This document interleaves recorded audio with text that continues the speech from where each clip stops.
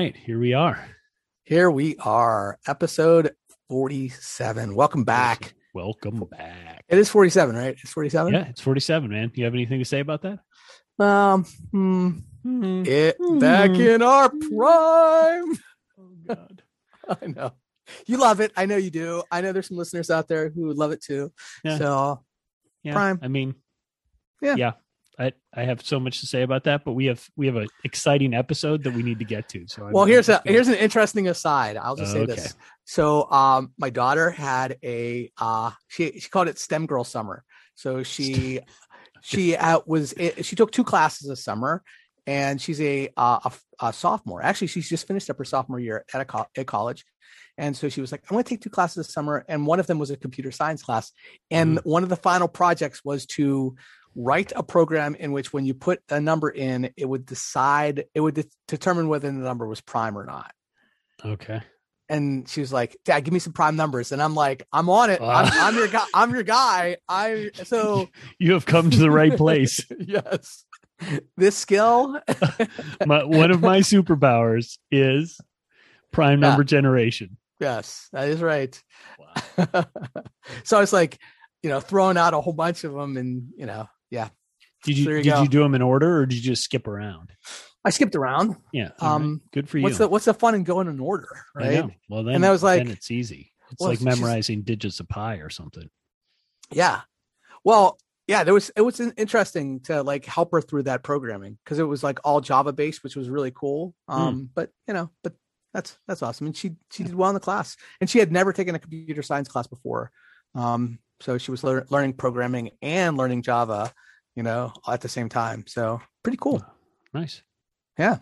All right. Awesome. But that's not what this episode is about today, right? I was going to say that it was an excellent story, but now we're going to transition into what this episode is about. Yeah. And where this fits in with the last couple episodes. We were discussing as we just finished up these last few episodes about learning theories, we figured there were some like larger concepts, constructs kind of things that we wanted to discuss that, apply to teaching, apply to science teaching, apply to teacher education, and all of that milieu. And we thought that a really good place to start would be talking about PCK. I'm just going to say one thing about this, because I have some colleagues who have a rule that if you mention this term, you have to put $1 in a jar, sort of like a swear jar. So, wow. Yeah. So I'm just saying to those people, if they're listening, which they're not, excuse me, that I am exempt for the entire episode of this podcast from that rule, because otherwise I will be penniless, because we're going to mention that term a fair bit. So I'm just putting it out there. Yeah. I would say it does evoke sort of that kind of visceral reaction to some folks, right? Yeah, I mean, that's sure. sort of, and I think that's one of the reasons why we wanted to talk about it, because, I think it's maybe come up a couple places. So I think before we get too far along, we probably should define it, because it's just an acronym right now that we just threw out. It's pedagogical content knowledge, PCK. And this has been around for a long time. I think the first time, not John Dewey long. No, not that long. Not our friend John Dewey long, but friend of the show, John Dewey. But it has been around since like the 80s. And if you went through a teacher education program in the last, 20 or so years, 40 years, you probably went through a program that was designed from a PCK standpoint. At least that's the way I see the world, that for good or for bad, right? That, they've, the PCK just made sense to a lot of people, and they're like, okay, this is it. And, so it was first introduced by Lee Schulman back in 1986. And we had to do some digging to find the original article, because it's, Yeah, it's funny how it doesn't come up in just a search that way. And it must be because the term is actually one of 3 that he uses in the article. But yeah. Right. So Lee Schulman at Stanford is the guy who coins this term. And we'll put a link to it in the show notes. But the original article that appeared in was Those Who Understand Knowledge, Growth, and Teaching. And it's a short little article. It's like, for the impact that it's had on on teacher education, it's like what, maybe 5 pages long, 6 pages long. So I mean, I know that's kind of just looking at the numerics of it, but you would think that this was, and it's not even really research based. It's more of a position paper. No, it's not paper. at all. It's a conceptual piece. It really is just making an argument. Yeah. He's making this argument that what we need to do is we focus on the practices of teaching, and not even practices. He talks about like the mechanics of teaching. That's right. He says that's a better way to describe it. Right. And he says that, we focus so much on the mechanics of teaching that we don't really think about the knowledge base that's required for successful teaching. And that's where he throws out this, and he doesn't use the term, he doesn't break it down into all of its varieties as we talk about today.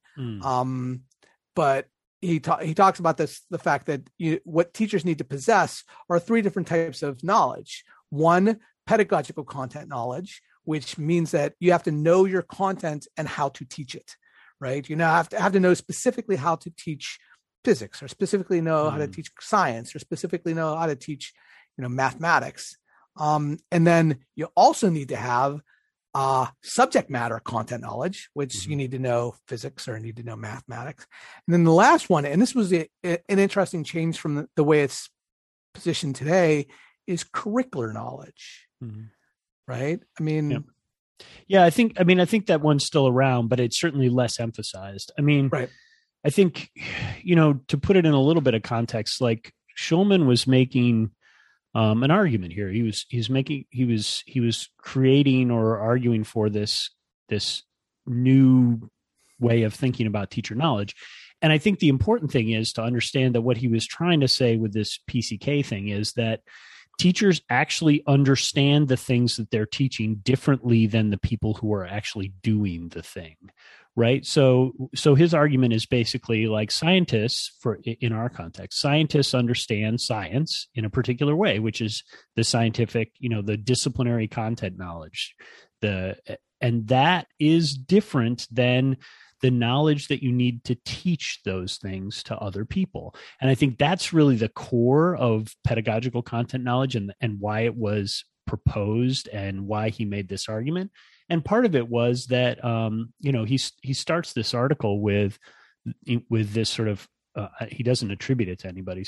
But this sort of classic quote, he who can does, he who cannot teaches, which, was sort of an old saw, right? Especially, in disciplinary circles. So, if you were in the science program at Penn State and you weren't doing real great and your grades were sort of rocky, they would say, well, why don't you go over to the College of Education and teach, right? Because you're clearly not cut out to be a scientist. So that sort of notion, and he was trying to, at least in part, salvage teaching as a profession and say, look, there are things that teachers understand differently and better for the purpose that scientists don't understand, at least in the same way for the same purpose. And I think that concept is powerful. And I think I would still say I generally agree with it. It's one of the tricky things about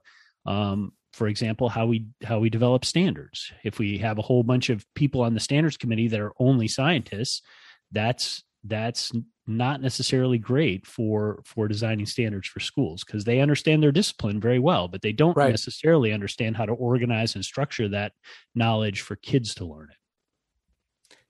Yeah, and I think from the article standpoint, I think when he starts by saying, okay, look, here are the mechanical things that teachers need to know. And you and I actually had to Google a couple of the terms on here, because it's like, what the heck is orthography, right? It's like, it is from an 1875 categorization. So you're right. But but that's where he starts the article by saying, look, this is the mechanics of teaching that, and I before the show, I said that, I worked at a school in which teachers or teacher, candidates, their chalkboard skills were tested, right? Like how they could actually write on a chalkboard was something that was assessed. Is that important? Sure, it's important. But is it something that we need to hang our hat on in terms of teacher education? I don't know. But I think what no, I do know, and the answer is no. So I'm just going to put that out there. Right. I'm trying to, you're trying to be generous. Yeah, mm-hmm. I am trying to be generous, and it was someplace I've worked, so it's also something I don't want to throw some people under the bus, because who knows, they might be listening, right? Yeah, it could be. But is it a thing that we want to spend time in teacher education on? I'm just going to say no. I'm going to say no. Yeah. Well, and I would say that this article is huge, right? It's like huge from the standpoint that it has like 30,000 citations, and the other articles that come out just a year or two later are also cited like 20, 30,000 times. So these have a huge impact on not only the field of teacher education, but also, as I said, teacher schools of education, because what they've designed is, like, I will say, if you go to Millersville's program, and you're in secondary education, you're going to take a lot of science classes, and then you're going to take a methods class, a science methods class, and you're going to take maybe some general pedagogy class to get that pedagogical knowledge, right? But then we're really working on developing that PCK, the pedagogical content knowledge, by having content specific methods classes. So you may take a general assessment class that the social studies folks would take, the math folks would take, the science folks would take, but then they have these dedicated classes. In fact, there's some of our fields where they don't have those general pedagogical classes. They only have pedagogical content. So they've pulled them out specifically because teaching art is different than teaching other things, teaching music, and teaching those future teachers how to teach that content is really critical from a PCK standpoint. Yeah. And what he's, one of the things he's saying though in this article is he's looking at the current evaluation system for teachers, and he lists these 7 things that were categories for teachers being evaluated that in a project that he was associated with. And one of the things he points out is that subject matter knowledge has disappeared from this list. So This idea of like, what did they not have to know the content they're teaching? So I think this idea about the relationship between what is being taught and teaching. So sort of what he is, I don't know if responding to or addressing or how we want to think about it, but one of the things he's talking about is teaching as a general practice. Like, I know how to teach, therefore I can teach anything, versus I know how to teach is part of being a teacher, but also knowing what I'm teaching actually matters. And again, subtly, that knowing what I'm teaching in a way that helps support my teaching practice is critically important. So this idea is his attempts to try and characterize what that knowledge means.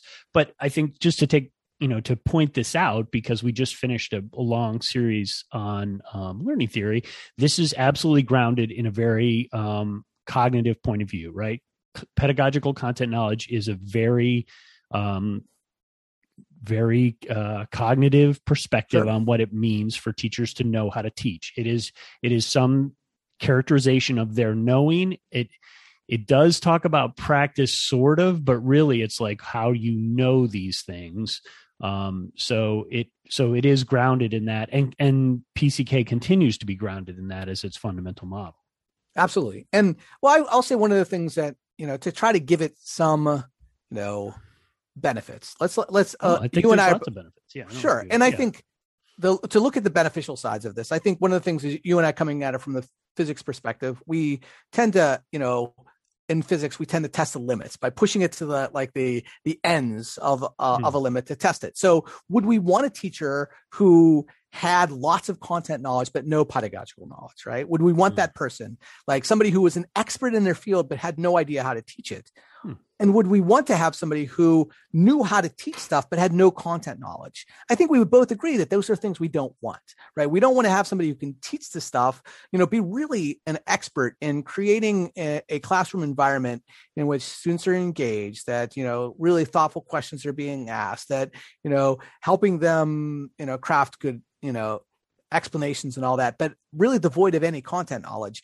we wouldn't want that. And we wouldn't want people coming in and just, lecturing to the, or, talking way above the target population that let's say we have someone teaching, fourth grade, and they're talking about quantum mechanics. I think we would both agree that that is not what we want. So what we would want, and this is what, these are often represented with a Venn diagram, right? As if the Venn diagram, it's magical, right? If we can come up with a really good Venn diagram, then everything is better, right? And so there's two overlapping circles in which one is pedagogical knowledge, one other was content knowledge, and the overlap of the two is that PCK. And that's where I think that, why I'm saying that the curricular knowledge is not really in that graph. I mean, I think it's assumed in the graph, in that image or representation, but it's not something that seems to have, not stuck around as much. I mean, content knowledge, or, I guess that's what they're talking about from a curricular knowledge standpoint, but I think, if you look at the one of the things that PCK as a concept has spawned, and we can talk about all sorts of different things that it's done, as you say, it's had an amazingly broad and deep impact on the field. It's an industry. It is.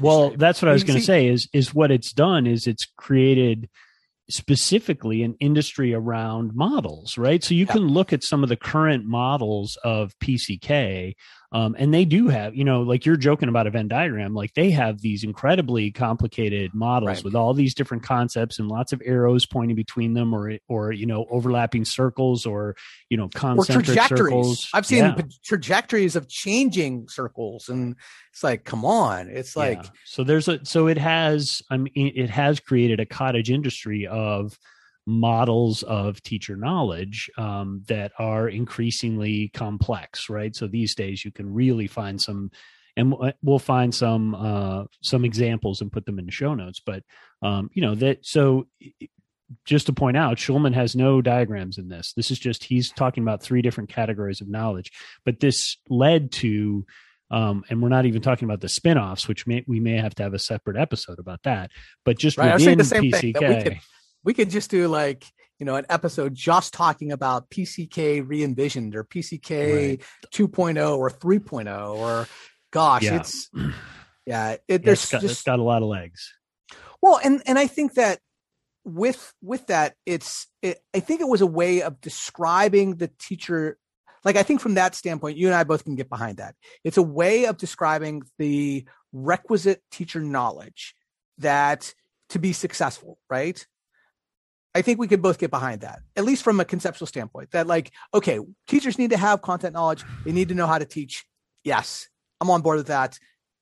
I can buy into, but the way I think that it's been, I don't want to say bastardized, but I just said it. I'll say it's right, is that it's become this, it's been used for assessment. It's been used for designing teacher education programs. Mm-hmm. It's been used in so many ways, and some of the spin-offs have been used as technology integration models for schools, as lesson planning things, where are you doing this? Where are you doing this? And it's been so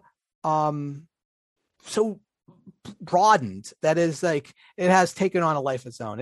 It's the Frankenstein monster of models, right? Frankenstein's monster, right? Right. That's what I meant. Yeah, that's what you meant. Not Frankenstein monster, Frankenstein's monster. Right. Because it was his monster. Right. It was. Okay. I think we're in agreement there. Okay, right. Perfect. I'm glad we got that sorted out. Yeah, the monster wasn't Frankenstein. It was right. He was the guy. He was the guy. Yeah. Right.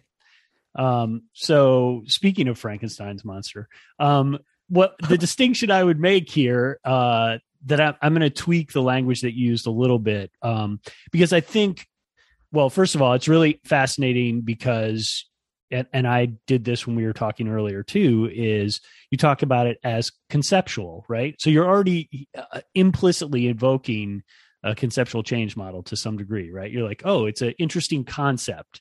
And okay, that's fair. Yeah. I'm not trying to drag you. What I'm trying to do is say, what I would say is I would differentiate between the rhetorical purpose of this article and then the conceptual thing that came out of it, right? So I think the rhetorical thing that he's trying to do here is he's trying to make an argument for a particular kind of knowing and expertise in teaching. Like he's trying to say, being a teacher is not just for failed, people who can't do science. It's not, it requires a rich, deep body of knowledge from his point of view that underlies those practices. So I think that's the thing that you and I agree with. I think the tricky bit is then that gets turned into a concept, right? And this concept is pedagogical content knowledge. And what happens for the next 35 years is that people spend a lot of time trying to increasingly, quote unquote, better define what pedagogical content knowledge is. Like, we're going to take this thing and atomize it. We're going to break it into smaller and smaller chunks that represent all the different aspects of pedagogical content knowledge that are embedded in that concept. And that's where all those models come from, is this attempt to like take this concept and break it into lots of sub concepts that are all related to each other. And most of that for the purpose of being able to write research articles about it, right?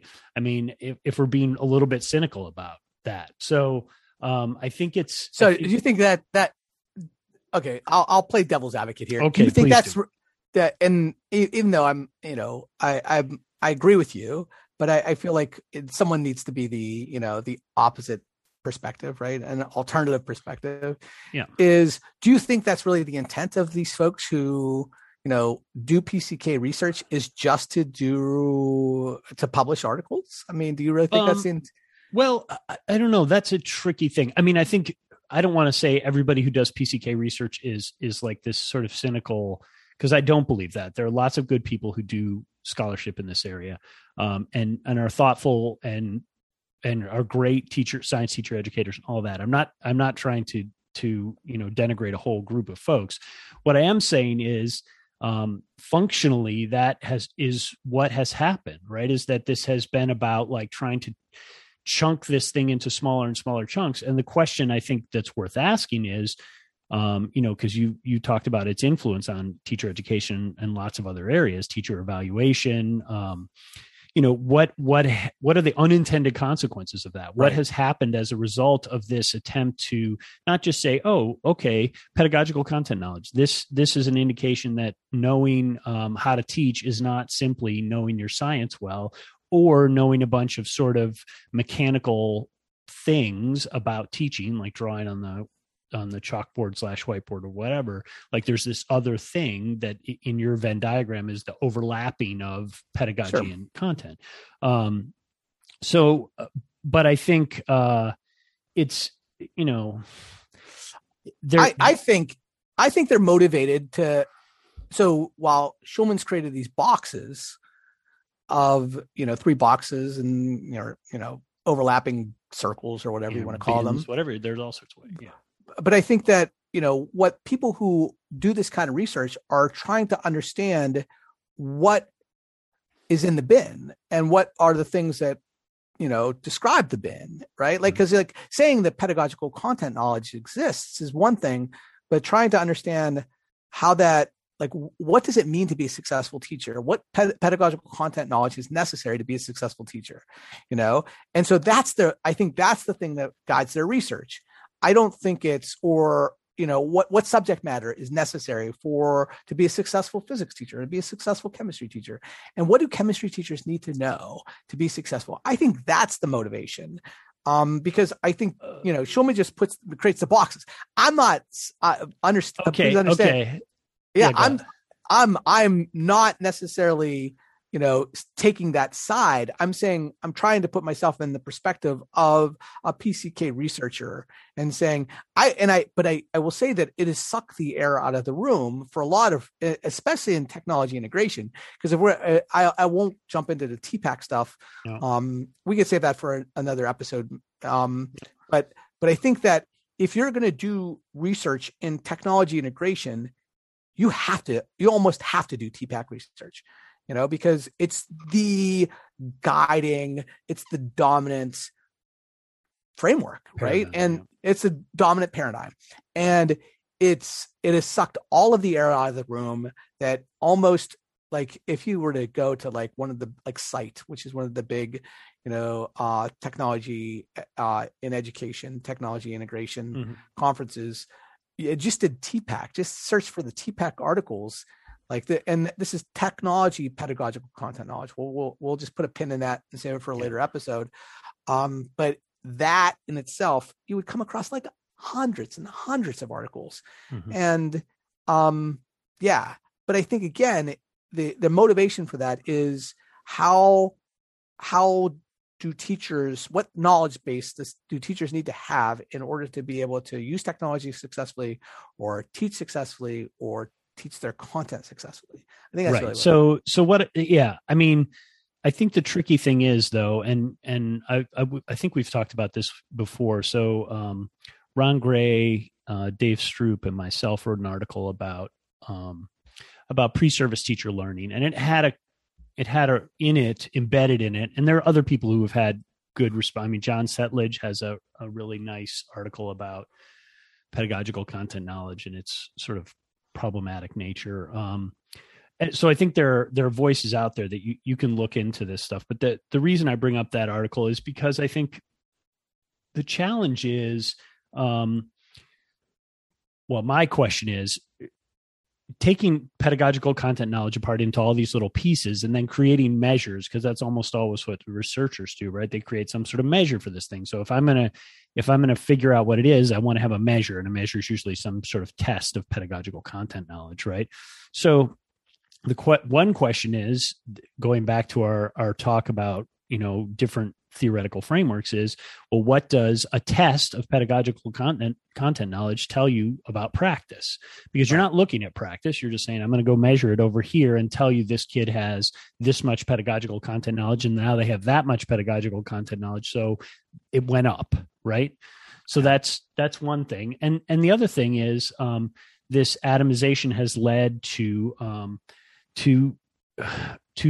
positioning pre-service teachers in deficit ways, right? And this is what our article was mostly about, is the relationship between this theoretical framework and the way that you position people. If you create all these different kinds of knowledge that are subcategories of content knowledge, then usually what you say at the end of the article is people need more of this thing, whatever this thing is that you've identified. And by doing that, you've essentially said, like, pre-service teachers don't know much about teaching. You've positioned them in this deficit way. So I think that's a potential real problem to this is that if you define teacher knowledge as this abstracted construct of pedagogical content knowledge, which can be measured with using these measures that are only mediating between them and practice, right? Or knowing and practice. And then you say, well, they don't have much of it. Well, I don't know how that's really helping us move forward as a field, to say, like, okay, we know all these different things that pre-service teachers don't know. It's like, well, okay, yeah, maybe. But I'm not sure that really is building us towards something. Now, again, to go back to this idea of, like, I'm not trying to drag everybody who does this research. I mean, in the same way that there's a trajectory to scholarship, right? It's, older ideas are prerequisites for newer ideas in many cases. So if pedagogical content knowledge and all of that research base hadn't come along, we might not be where we are today. But that also means that, we also have to think, is there a time at which something has run its course and it's time to think about different ways of understanding it, right? I mean, we can talk about physics, we can talk about chemistry in the same way, right? Like phlogiston, the classic, right? Models of combustion and burning, right? When there are models that no longer help us understand the problem we're trying to understand anymore, maybe it's time to move on. Yeah, it's definitely not practice-based, right? It's only knowledge-based. It doesn't really talk at all about the things that are happening in classrooms. It all talks about, like, what the teacher possesses, like, in terms of their knowledge base, and it's very cognitivist. And you're right that it set off, like, lots of measures that focused on deficit or ways to promote growth, right, in other areas. Like, hey, if we did this sort of intervention, then it caused growth in this area. Mm-hmm. But I think that maybe some of your some of your argument is really the qualitative research versus quantitative research. I mean, because quantitative research lends itself to looking for differences, statistical differences that, that one thing is going to be better than another. And that what we have is all of these powerful statistical methods, right? To be able to tease out or to show the deficits and to show the growths. And so I think that, well, I agree that it's absolutely, a cognitive perspective, and it's definitely deficit minded.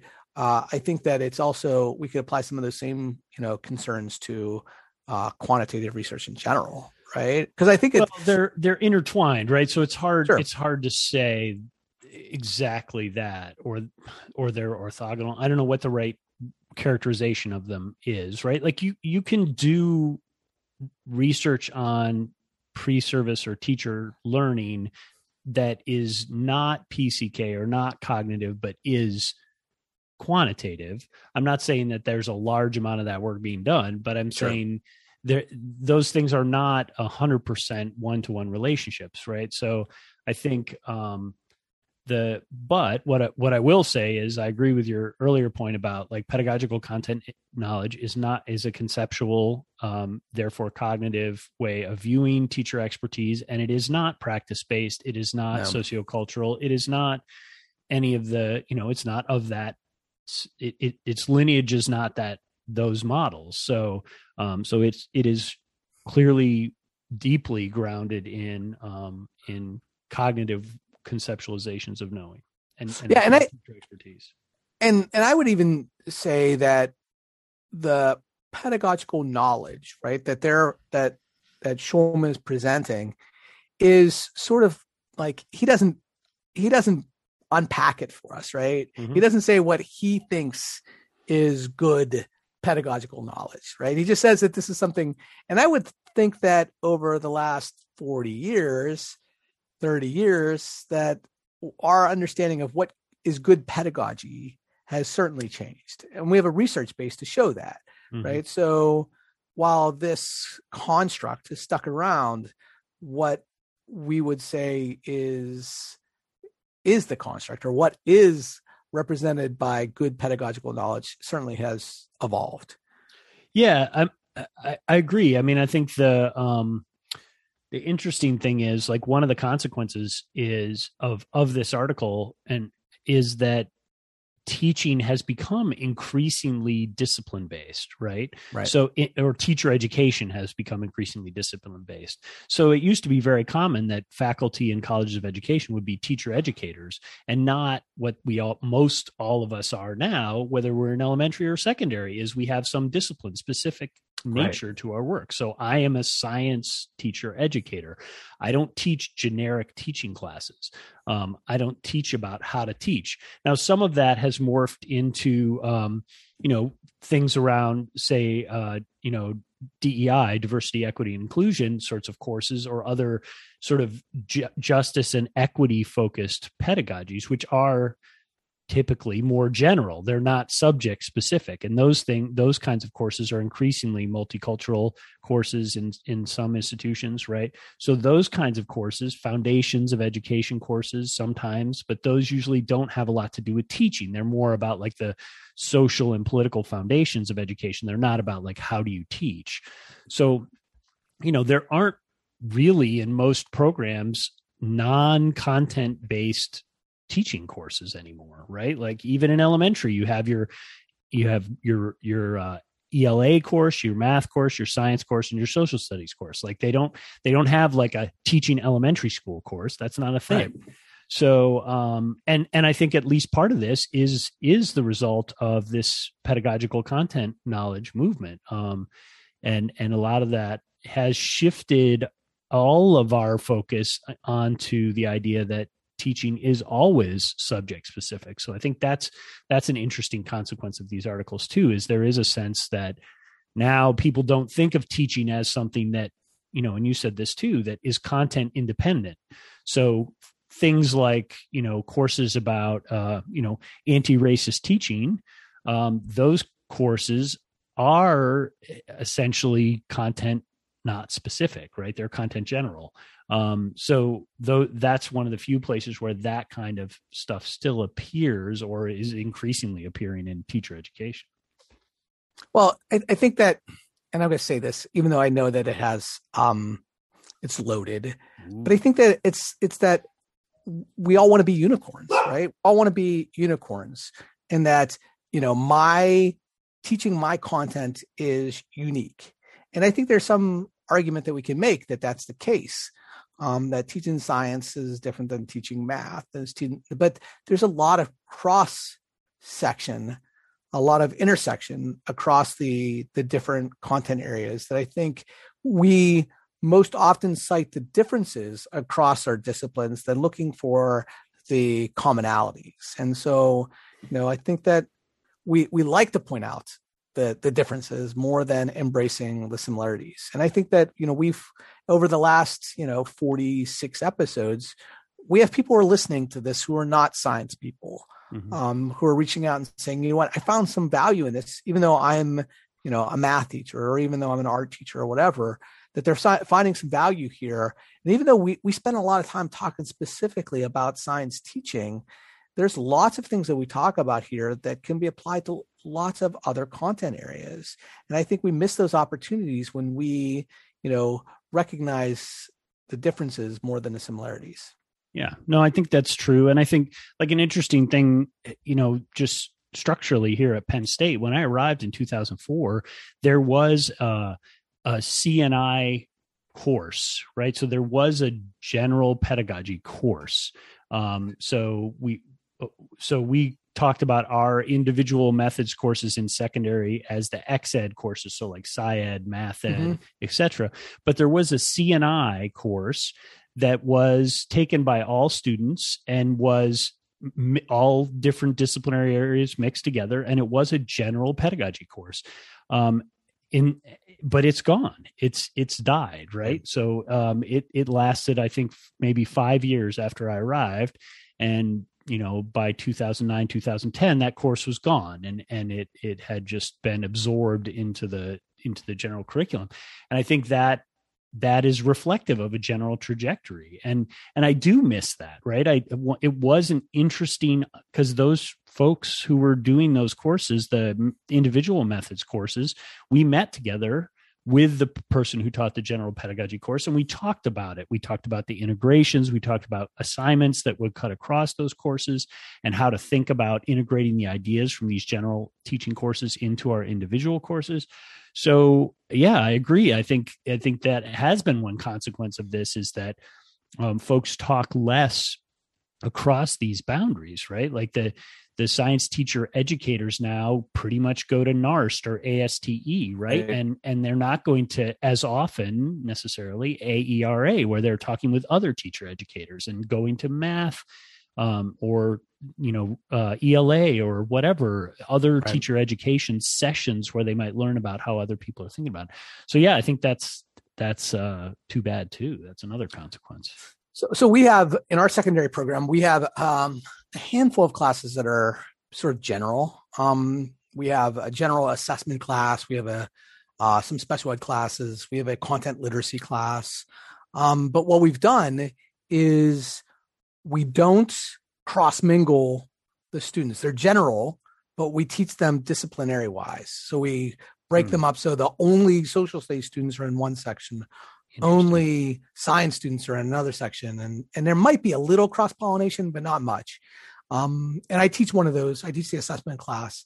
And I will say that the students come in going, okay, this isn't important because it's not one of my, content classes. It's not one of my content methods classes. So obviously it must not be that important. And so I won't say all students come in with that perspective. I think that I have a lot of students who come in hungry to learn about the craft and art and research of teaching.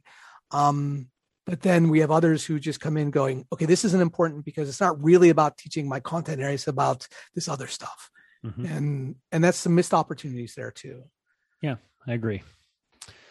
Well, maybe that's a sort of good place to stop for this and think about like, okay, well, we're probably going to have a couple of episodes on this because as you said, we didn't get into the sort of, Well, I don't want to call the spawn. I'm tempted to call it metastasization of I think PCK, but it's the spawn of PCK, right? Yeah, I think it's all of the things that PCK has, created the industry. We could talk a little bit about the industry. Yeah. And this, both that the atomization, the breaking apart of pedagogical content knowledge into lots of pieces to create models, and also the layering on of new concepts that were not originally included, at least from those authors' point of view, in PCK, that they think are important things that need to be included.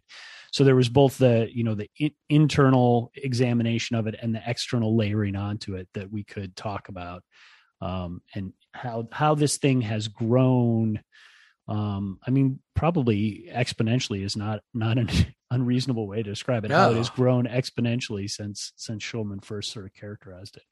Yeah, I think that'd be a good next episode or next episodes to take a look at some of those things, because I think that we could talk about the assessments, we could talk about the other models that have created from this. I mean, I came across one in the beginning before the show about one that was I didn't even know that was a thing, and there's a ton of those types of the spawn of PCK. Yeah, I think that's probably the next episode or so. Yeah. So yeah.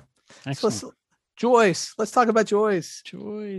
I think you have one. You have one ready to go. So I'm anxious to share. Yeah, so I want you to do that. So recently, we had the release of Black Widow. So after a delay of probably a year, if not more, Marvel released Black Widow, and you know that I'm a huge comic book nerd. Do know that? Yeah, and so we were away when it came out, and so I bought the premiere access so that I would be able to watch it with my family. And so while we were actually at the beach on vacation, and so we gathered our family and some other folks that we're with, and we all watched it together. And I'm not going to give you any spoilers, so this is going to be a spoiler-free review. If you're familiar with the Marvel Cinematic Universe, this movie takes place. It takes place between Civil War. This is Captain America: Civil War and Avengers: Infinity War. So there's a time period in there in which Black Widow is kind of a lot of the Avengers are in jail or on the run. She is one of these people that's on the run. And so this is what she does while she's on the run. And I think it's the important thing to remember is, I won't give you anything away about the movie, but the design of this movie is that it's a vehicle for her as a standalone movie. And it's a James Bond, Jason Bourne, Mission Impossible type of movie. She's a spy. She's a spy and assassin. And that's her in the comic books. That's what she's been in the Avengers. And that's what this movie is. It's a spy movie. It's not a superhero movie as much as it is a James Bond movie. And if you go in expecting that, then you're not going to be disappointed. If you're expecting, I don't know, Iron Man to fly in, or if you expect, Thor to come in with a hammer or anything like that, then I think you're going to be disappointed. But if you're coming into this going, okay, I want to see Black Widow and the skill set she brings as a spy and as an assassin, and which is what James Bond would do, or which is what Jason Bourne would do, or which is what, the Mission Impossible folks would do. Those types of movies are, the narrative style is different than, our classic MCU superhero movies. Is it a perfect movie? There are things that I have absolute problems with. I think that David Harbour, who plays the one main character, he plays kind of the dad figure in this. His accent is all over the place. It's all over the place. There's sometimes where it's Russian, sometimes it's something else, and it's who knows what this guy's doing. It's a little clunky in parts, but I'm going to go see it in the theaters, probably sometime this week. It is great. It is great. If you're a fan, you're going to be a fan of this movie, and 2 big thumbs up. It's a joy. 2 big thumbs up. And I didn't do any spoilers there. That was a spoiler free. No, that was very nice. And you framed it out for us in a lovely way so that we can come in with the right expectations. Absolutely. And give it a chance as a film. Sure. So I appreciate that. Yeah. All right. What about you, my friend? Well, what I have been watching, which I think is behind the times, but I have been watching as a result of one of my friends saying to me, like, greatest shows ever on television, number 1 Sopranos, number 2 Breaking Bad, and then he said this is his number 3 show ever on television. Okay. And that is Peaky Blinders. Oh, so good. So I have been, full disclosure, I my family, for various reasons, is not in my home with me, so I'm alone for a while. And as a result, I've found something that I'm just going to watch myself, and I'm not going to worry about do other people want to see it or not. So I have started down the Peaky Blinders rabbit hole, or whatever the metaphor you want to use. And I have been very much enjoying it. It's bringing me joy. I mean, it's not, in fairness, it's not really a joyful show. It is not. It is not. It is mostly, it's not a Mayor of Eastham level of bleak, but it's not, it's 1919, post World War I, Industrial Revolution, England, like gang show. It's rough sledding. There's a lot of PTSD and drug abuse and sexual violence and all sorts of stuff like that. But the characters are really compelling. It's got the vibe of a lot of these shows, right? And putting it with Sopranos and Breaking Bad makes sense. There's this there's illicit, there's an illicit business that's the core of the show, or businesses. And then these are the people who are involved in doing that. And they're sort of trying to negotiate life where some people want to sort of be legitimate. Other people are perfectly happy being illegitimate. And there's a lot of money and, power and, it's the sort of stuff you would expect from this kind of show. But so far, complicated protagonist, right? Absolutely. That's Tony Soprano. Yep. That's, what's the Breaking Bad guy? Yeah, I just said it and now it's gone. Yeah, well, that guy, I'm not a Breaking Bad guy, but Peaky Blinders, I loved it. How far along are you? Just about halfway through the first season, so I'm not even close to. Yeah, I mean, I know there's 30 episodes, and I've just scratched the surface. Every season is great, and I'll say one of the really great things about it is how the seasons. I won't give you the actual endings of seasons, but this is an interesting narrative style that they do. Is they wrap up the story. And the cliffhanger is actually setting up the next season. So it's a new story. So each season ends by saying, okay, we're going to end this chapter, but we're going to start with chapter 2. Giving you a glimpse of chapter 2. Right. And the end of season 1 is bananas. It is absolutely bananas. It is awesome. It is so awesome. Mm-hmm. Yeah, that's a great show. I've watched that series twice. I think my wife has watched it 3 or 4 times. Yeah, it's great. Yeah, it's one of those. Yeah, check it out. Peaky Blinders. Good recommendation. Yeah, definitely joyful. Sure. Something. Engaging. We'll go with engaging. I don't know. Yeah. So I think that's a good place for us to end after our less than joyful analysis of PCK. Yeah, I mean, I don't. It certainly doesn't bring me joy as a concept, but I will say, not to circle back to this, but when this idea first was introduced to me, when I was in a teacher ed program in 1991, right? I thought this was a brilliant idea, right? Finally somebody has recognized that teaching is this slightly more nuanced thing, at least, than we've talked about before. So, and I think, as much as I sound like a poo-pooer of PCK. Yeah, that's what you do. You poo-poo. I do. Usually it's you that poo-poos, but in this case, so as much as I do understand the power of the notion that he's put forward here. And again, that's why I try to sort of say, let's separate his rhetorical point from the concept that it spawned. Right. Yeah. So we'll talk more PCK spawn next time. Yeah, and for those of you who are actually collecting on Scott's dollar per PCK, man, hundreds today. Hundo. Yeah. There's a lot of dollars in the swear jar, and likely more to come. So yeah. So there he is. So there it is. So thanks for joining us. Yeah, and we'll see you next time. Here in between. See you then. Bye now.